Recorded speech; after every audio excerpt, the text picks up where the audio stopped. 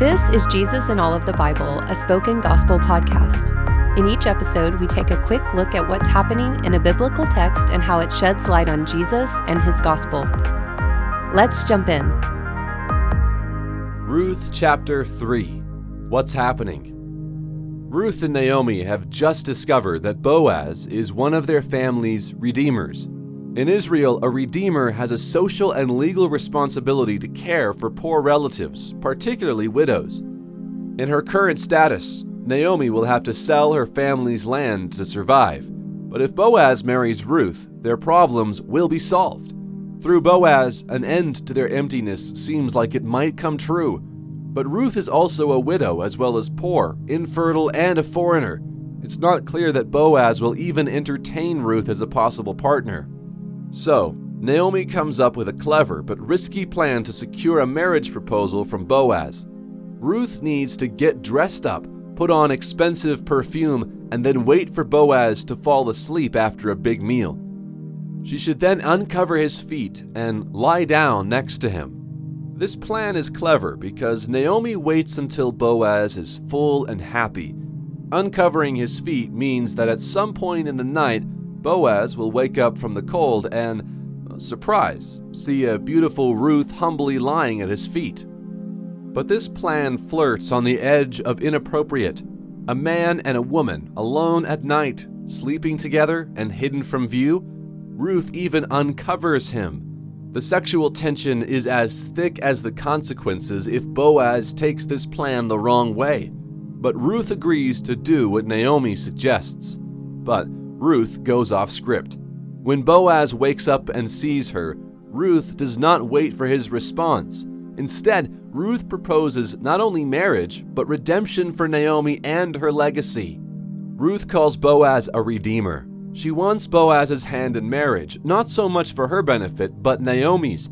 Naomi's family line will end without Boaz's help. But if Boaz marries her, Ruth's child will become Naomi's heir, and Naomi's land will remain in her family. Boaz is overwhelmed by Ruth's loyalty to Naomi. Not only has she left her homeland for her, she's also willing to leverage her marriage for Naomi's good and happiness rather than her own. Boaz wants to say yes, but there is a problem. There is another redeemer who needs the opportunity to weigh in. Where is the gospel? Throughout Ruth and Naomi's story, there's an important Hebrew word that's crucial to understand. It's probably translated as kindness in your Bible. We are told Ruth showed Naomi kindness by leaving her homeland. Boaz showed Ruth kindness by lavishly giving food to her and Naomi. Boaz calls Ruth's marriage proposal an act of kindness, too. Kindness in Ruth doesn't just mean being nice, but being loyal. And beyond being loyal, it means sacrificial loyalty. It costs Ruth a lot to leave her homeland. Ruth's proposal to Boaz means she's giving up marrying for love or money.